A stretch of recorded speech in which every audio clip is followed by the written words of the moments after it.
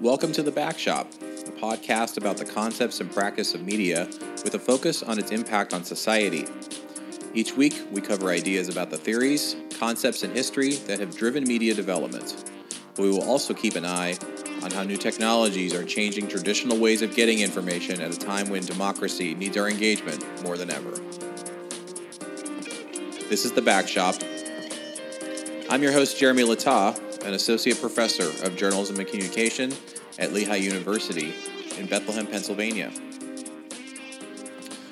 Hey everybody, welcome. Last time we talked about gatekeeping theory, and today we're going to take on our second major theory in my field, which is probably the most famous and possibly over-researched theory in my field, which is agenda setting. Just as a bit of context, my field is not particularly old. It's less than 100 years, depending on how you date it, in terms of its research and scholarship. Mass communication and journalism research tends to borrow from the fields of sociology and psychology, from history, and a few other disciplines. It's a very interdisciplinary field in that regard. And the early days of mass comm research were often look for what we call strong media effects. And what that means is that the people who were early on trying to think and put markers down for scholarship about what this business of mass communication looks like, were trying to find examples in media and argue at a meta level that media have very, very powerful effects on what we think and what we do. From a pure justify your existence standpoint, it makes a lot of sense. But it also, I think it was an intuitive belief that I would say probably almost bordered on urban legend, in our field, that people just kind of assume that we use a lot of this stuff, and so it must be having powerful effects on us. And a lot of early research found this wasn't true, you could expose people to different types of media and they would not change their behavior all the time, or they would not necessarily agree with everything that they read or think or do. And that should make also some intuitive sense in 2019, where you get exposed to an advertisement. You don't necessarily like that product. You don't necessarily believe you want to buy it. You may not even agree with the message. So this idea that media can really make us think certain things. This is often referred to as the hypodermic needle effect, where the media is just injecting ideas and thoughts and beliefs into your brain, and it's something that is not true. So that's a strong media effect. If media becomes all powerful in that type of setup, we got away from thinking about media in terms of strong media, direct effects in the 1950s and 60s. There's a vein of research that emerged called uses of gratifications, and I will touch on that in a later episode. But I want to come back to where we started to come back to direct effects, and that's because of some work that was done in the early 1970s by two researchers named Max McCombs and Donald Shaw. They were the first to document an agenda-setting effect that eventually became agenda-setting theory. And just as a review, theory stands the test of time. It's not just a one-off study that you find and you find a relationship between A and B, but is able to also be replicated and explained. It explains some larger phenomenon in media. So agenda-setting theory found that there was a very, very strong correlation that had never been documented before between how audiences thought about the importance of different events happening in society and what the news was covering. What McCombs and Shaw did was use a telephone survey to ask people all over the United States to list their top issues, things that were going on in the country that they felt was most important and needed the most attention from our political leaders and such. And they compiled a bunch of responses and came up with a top list. And then what they did on the back end was what we call a content analysis. And what that does is they took a look at the front pages of major media over the selected time during which the survey was out and a little bit before that. and then they compared the results of that content analysis. And that is, if something made the front page of the New York Times or the Washington Post, then that was something that people were more likely to see.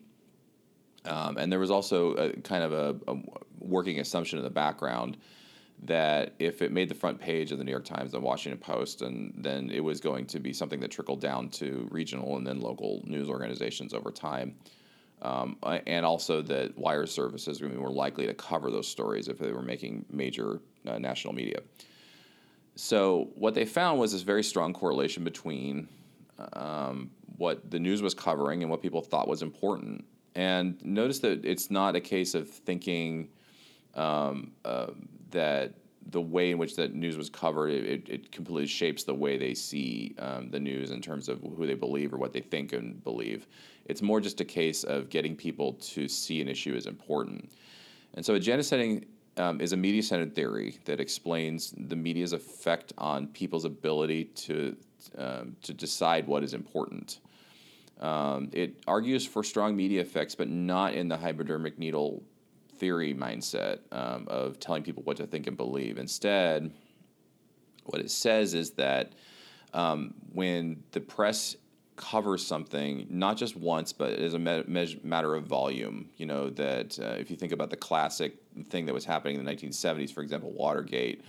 Watergate was not a one-off story that ran one day. It was a series of stories that were being covered, sometimes multiple stories on the front page on the same day.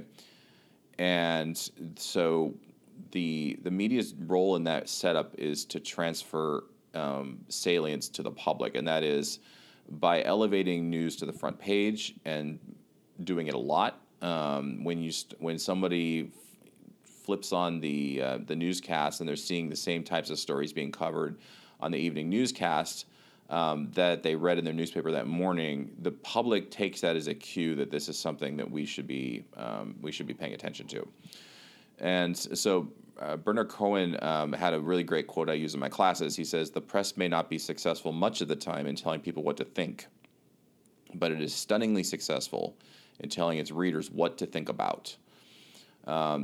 Agenda setting theory is not saying that the media is a mind control system. It is saying that the news in aggregate has a big impact on how the public comes to see some issues important and some not. We are, daily being subjected to a lot of different types of news that's coming to us from a lot of different types of sources. The early work on agenda setting was really dealing with the days where with a powerful press and a powerful evening news format and some radio. But the internet has also taken this and just increased the number of sources at us. So there's a very difficult way to avoid it's very difficult to avoid media, and so media plays a powerful role in getting us to think about things. Just as a quick exercise for you, I want you to think about 2, 3, 4 things that you feel like are the most important issues facing the country. And I'll give you a couple seconds. You can pause if you want, and I'll give you a couple seconds to maybe think about those and just write them down. And then with that list, I'd like you to go to the front page of, start with national media, CNN.com, NewYorkTimes.com, WashingtonPost.com, Wall Street Journal. Or after doing that, take a look at your state, your state source, your regional source. If you're in a different country, obviously some of your issues are going to line up differently. And how many of those things on your list are there? You'll probably find most of them in some way or another. Maybe not the exact way you phrase them, but when I do this with my class, for example, they will mention a specific story about our military over in Afghanistan or something like that. And Afghanistan may not be in the news, but that is part of a much broader arc of coverage about our global fight against terror. And so that is a way in which that story will pop up, even if the specific thing that they're saying is important will not. So For right now, as I'm recording this, the impeachment hearings are happening in Washington, D.C., and, you might be listing the impeachment testimony of a particular person, and that may not be there if it's faded from the day's news, because Lord knows this news cycle is going like a constant, nonstop stream. But you should be able to find news about impeachment itself. So that's an agenda-setting effect. Now, it doesn't necessarily tell you what to think. So that is some of the follow-up work that was done on McCombs and Shaw's original work, so agenda-setting theory, telling people what to think about is what we call the first level agenda setting. There's a second level of agenda setting called attribute agenda setting. And what that does is, if agenda setting tells us what to think about, the second level agenda setting says the media also can influence how we think about it.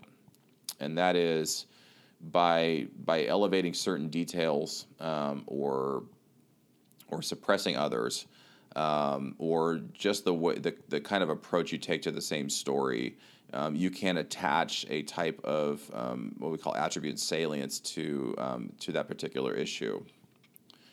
So, for example, again, I'll take the impeachment hearings. This is going to be horribly dated if you're listening to this in a year, perhaps, but the impeachment hearings that are happening at Capitol Hill, there are ways in which that news can be framed. There is a fact of the matter that there are people testifying before Congress right now, and those testimonies are happening, and that is a solid, cold, hard fact, right?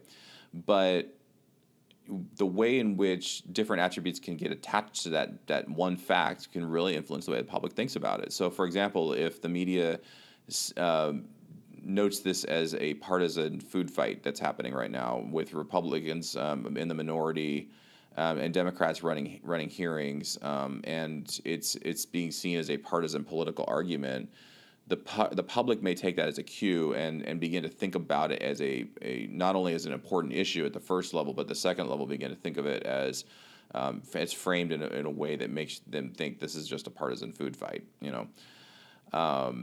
There's a lot of research in this about the way women are covered. For example, they tend to be portrayed more likely in terms of their appearance, even powerful women. There was a pretty well documented vein of research after the 2016 election that further cements some of the things we know from media research, that women candidates tend to get portrayed based on their looks. So, women who make their splashy announcement that they're running for a political office, for example, and the stories will note what they were wearing as they went on stage. It's not an uncommon phenomenon, whereas men just don't have that attached to them at all.